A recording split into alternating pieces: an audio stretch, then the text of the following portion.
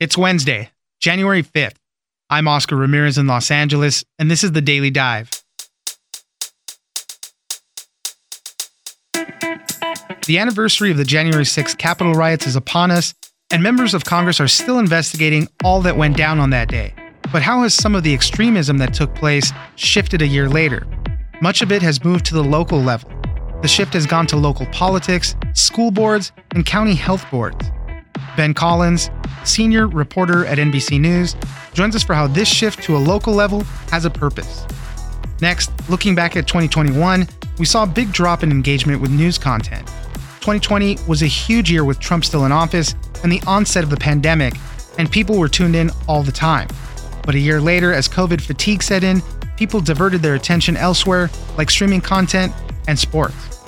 Neil Rothschild, Director of Audience and Growth at Axios, joins us for how many tuned out in 2021. Finally, Omicron has definitely thrown a wrench into back-to-school plans for students, as many districts shifted last minute to remote learning after the holiday break. For parents, the constant changes have left them frustrated, trying to adjust to evolving plans and confused on what to do. The students aren't faring better either. Maggie Astor, reporter at the New York Times, joins us for more. It's news without the noise. Let's dive in. We could hear this noise, this sound of a crowd. If they had had their way, we would not have certified that election. The insurrection would have succeeded. Joining us now is Ben Collins, senior reporter at NBC News. Thanks for joining us, Ben. Thanks for having me. Well, we are upon the one-year anniversary of the January 6th Capitol riots. Obviously, it was a bit harrowing time for what happened that day, and really the entire year, everybody's been trying to explore what's happening. We have the committees in Congress investigating it, just trying to see how everything unfolded. Obviously, things that happened with the Capitol Police. It was a big moment of introspection. We all had to look back and see what caused all of this. One of the big parts, obviously, were these extremist groups that participated in all of it, that stormed the Capitol, that broke down the doors and were inside of the building. And you wrote an article talking about how a lot of this extremism after that happened shifted into the local level. It shifted into local communities, school board meetings, things like that, trying to affect that bigger change that they were hoping for at these smaller levels. So, Ben, tell us a little bit more about what we're seeing with this.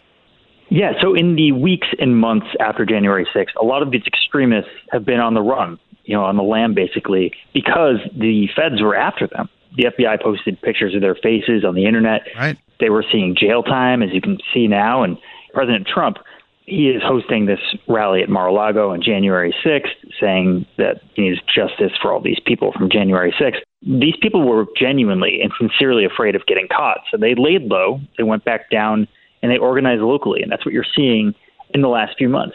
People like Steve Bannon have said, we need to go village by village. And Mike Flynn said, you have to take over your school boards and take back your communities. And that's what we've seen. These groups that are tied with the Proud Boys, or just the Proud Boys themselves, are going to local school board meetings, they're going to health boards, and they're intimidating members until they get the votes that they think are correct.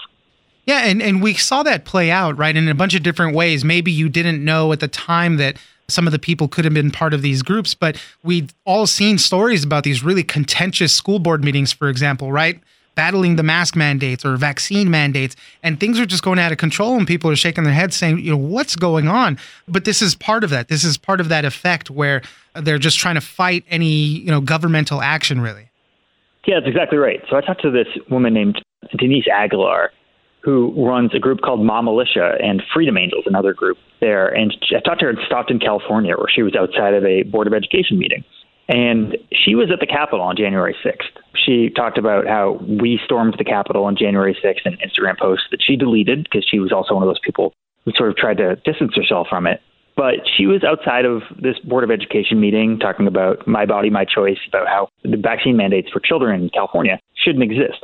And inside, they sided with her. The vote went in her direction, even though she didn't even have children in that school district. But she was able to organize through Telegram and through local groups this outcome that she really wanted, even though, she was part of this large group that was outside of the Capitol on January 6th. As you mentioned, a lot of these groups, there was a lot of big national rallies, things like that beforehand too. And all of that kind of calmed down after January 6th because a lot of people were being named and whatnot. So they went to the local level. They also did retreat back to the internet, and a lot of these internet groups that they have and organizing that way continued. Yeah, absolutely. So a lot of these people were banned from Facebook and Twitter because of their bans on extremism in general, especially around January 6th. They really started to take seriously their bans of, say, QAnon accounts on places like Twitter. So those people reorganized in different parts of the internet. Now, a big thing in the far right is to create a parallel internet with different services that won't ban you no matter what. And that's what they've done in the last year. They went to services like Getter, which was created by Jason Miller, a former Trump aide. They went to Gab, and they went to Telegram. And that's where they all live now. They live in a different section of the internet than most civilian parts of the internet. But it's working as a communications infrastructure. It works for them to get people the messages that they need to organize in real life. And while they may not be confronting people on the internet constantly in your spaces and, traditional spaces on Twitter or Facebook on the civilian internet, they are organizing so they can be in civilian spaces in real life. And that's what's working for these people right now. Yeah, they'll spread some misinformation. I think in the article you pointed to an example where they said some kid was going to get arrested for refusing to wear a mask or something. And obviously that was false, but it kind of trickled out and people started seeing it and the misinformation grows and it, stirs up these groups again to go down again to reinforce the whole point, go down to the local level, go down to the school board meetings and local elections and kind of make us think about those things. That's the problem with these alternative, I would say, social media communities. Regular people are not on there saying, hey, this isn't true. This isn't actually happening. Of course this isn't true. This is from a fake news website. This is a meme. Nobody is confronting these people or even reality doesn't seep into those spaces. So they live in an echo chamber over there where they just continually get more and more riled up over the course of the year. So while the information's wrong and not good, it doesn't matter to them because they have an entirely different set of experts, an entirely different set of rules in these spaces. The spaces are much smaller than the Facebook groups that grew organically and algorithmically because Facebook is such a powerful tool. But the places are also a lot more delusional than they were in the years past. Ben Collins, senior reporter at NBC News. Thank you very much for joining us. Thank you.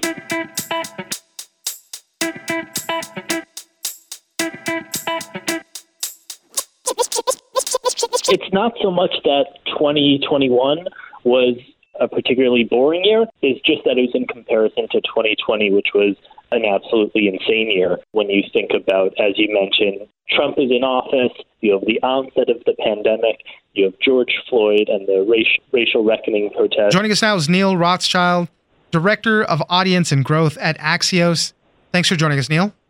Thanks so much for having me on, Oscar.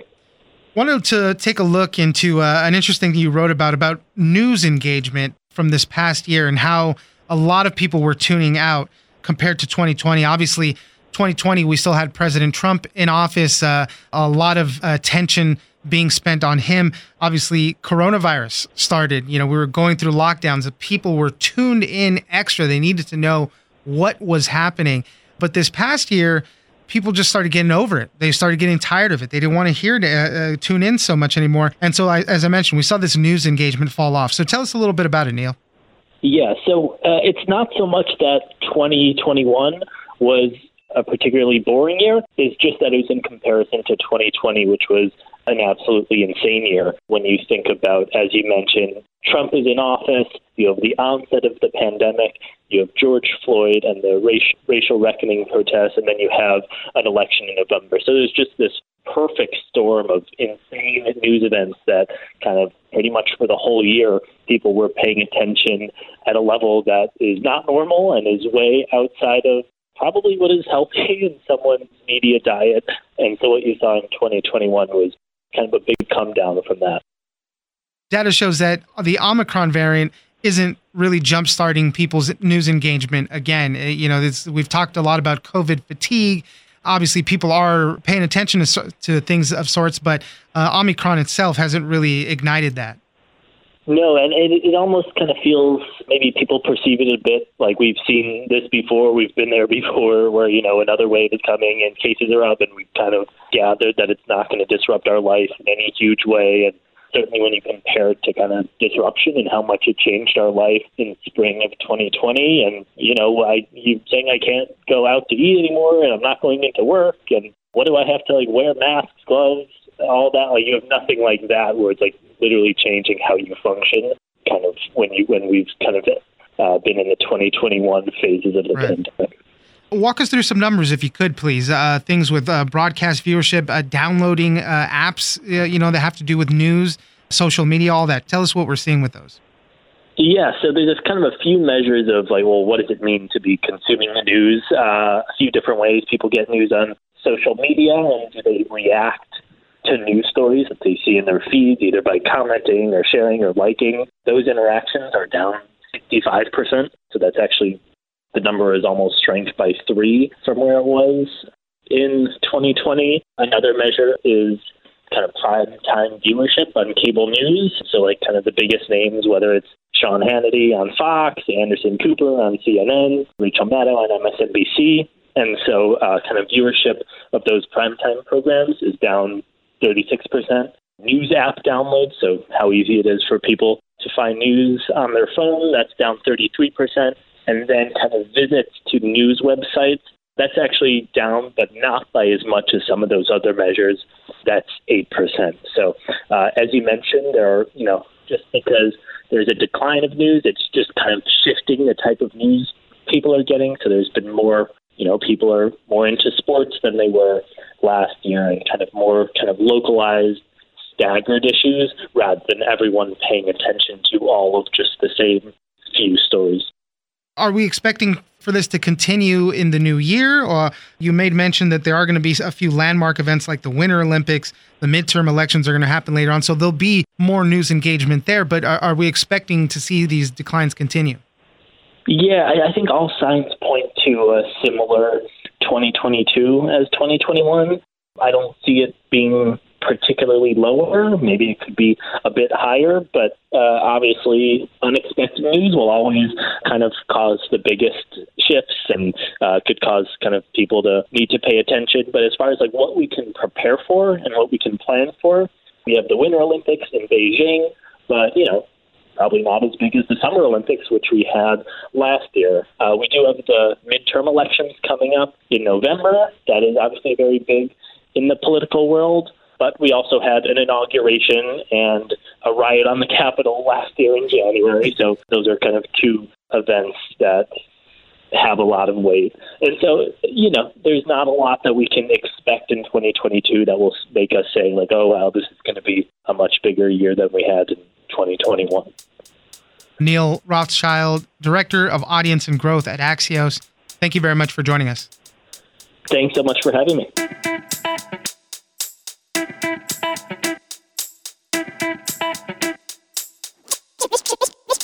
Schools need to really weigh what they can do, whether it's testing to stay, staggering classrooms, mandating vaccines, all of it. We just have to all get on the same page and do what we can to protect our kids and give them that option of going back into school. But parents should be prepared for the fact that there might be a delay, especially in places where cases are surging. Joining us now is Maggie Astor, reporter at the New York Times.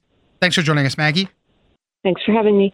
Wanted to check in on what's going on with schools right now. We've been talking a lot about schools recently, an uptick in violence and how to deal with these disciplinary actions need to be taken. But beyond that, even just getting back to school has been a big problem. A lot of plans were in place for returning to school after the holiday break. A lot of them got changed last minute. Some of the big school districts, like in New York, they're still going to in-person classes, but a lot of other school districts around the country have responded to what's going on with the Omicron variant and how transmissible it is, and have gone back to remote learning for maybe a few days, a week or so. Everything's changed. So there at the New York Times, you guys wanted to talk to parents to see how they were dealing with all of this. And, just the way you put in the article, a lot of it boils down to not too well. And you heard mostly from mothers. So Maggie, tell us what's going on with this. Really, we have a big mishmash of different policies at schools across the country. Oftentimes, even within the same family, if you have children of different ages at different schools, you might have one child whose school is in person, one child whose school is remote, one child whose school is doing a hybrid arrangement where you can choose, or they're remote part of the week and not the other. So just keeping up with what the policies are can be very difficult and stressful for parents. And then, of course, the stress of dealing with these changes at the last minute. Parents who work and don't have easy access to childcare suddenly having their children be home when they fully expected them to be in person, or parents who are having to make tough decisions with kids who might have underlying health conditions, who might be high risk or have high risk family members, and their school is in person and the parents are agonizing over, well, do I send them in? There's no remote option. Should I just keep them out of school entirely for a week? What do I do? And it's just a situation where in most cases there aren't any ideal answers, and parents are having to figure out what to do among, they have to figure out what the least worst option is. And they've been doing that for 2 years and they're exhausted. When it comes to procedures to be safe, masking, all that stuff, many parents didn't trust other members of their communities to take these precautions. And that adds to that frustration. You can send your kid to school with a mask and tell them to be safe, but you don't trust that other people are doing that same thing with their kids. I think that's sort of a microcosm of what we've been seeing in many areas throughout the pandemic, with a lot of bitterness and resentment where people think, I'm doing everything right, and other people who aren't wearing masks, people who aren't getting vaccinated, this anger at people who aren't doing enough when you're doing so much. That is definitely present here. There was one woman whose quote stuck with me, a New Yorker. She has a 5-year-old daughter. Her daughter's school is operating in person, as public schools in New York City are. And she had to decide whether to send her daughter in, and she ultimately did. But she's terrified because the family lost a grandmother and almost a grandfather, too, to COVID in April 2020. So they've seen very personally how the disease can strike. And she said to me, quote, "That's the hardest part for me, knowing how badly it can go, how mysteriously this virus can affect people, and feeling like I have to send her out to take her chances with it." Yeah, that's got to be one of the most confusing parts of it, too, because not everybody has been touched by the virus in the same way, obviously. And when you talk about that, right, that mother had somebody in their family get severely ill and pass and all that. But, by and large, kids don't get affected in the same way. I know a lot of them have some underlying health conditions, but it doesn't affect kids the same way. So a lot of people make that argument saying, it's the safest place for kids to be in school.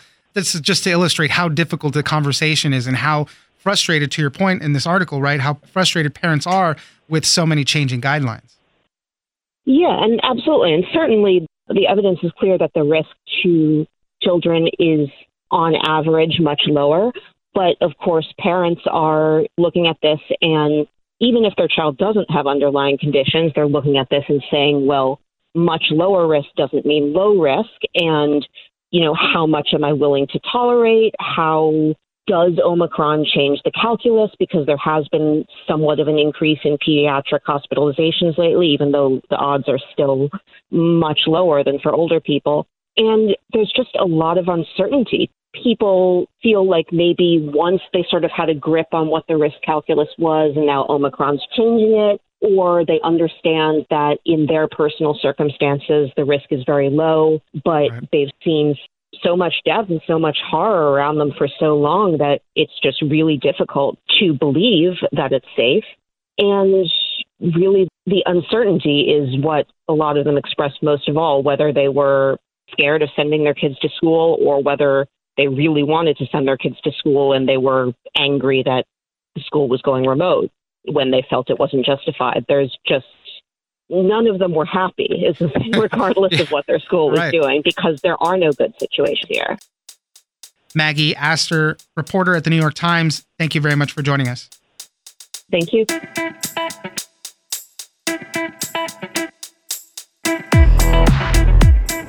That's it for today. Join us on social media at Daily Dive Pod on both Twitter and Instagram. Leave us a comment, give us a rating, and tell us the stories that you're interested in. Follow us on iHeartRadio or subscribe wherever you get your podcasts. This episode of The Daily Dive was produced by Victor Wright and engineered by Tony Sorrentino. I'm Oscar Ramirez, and this was your Daily Dive.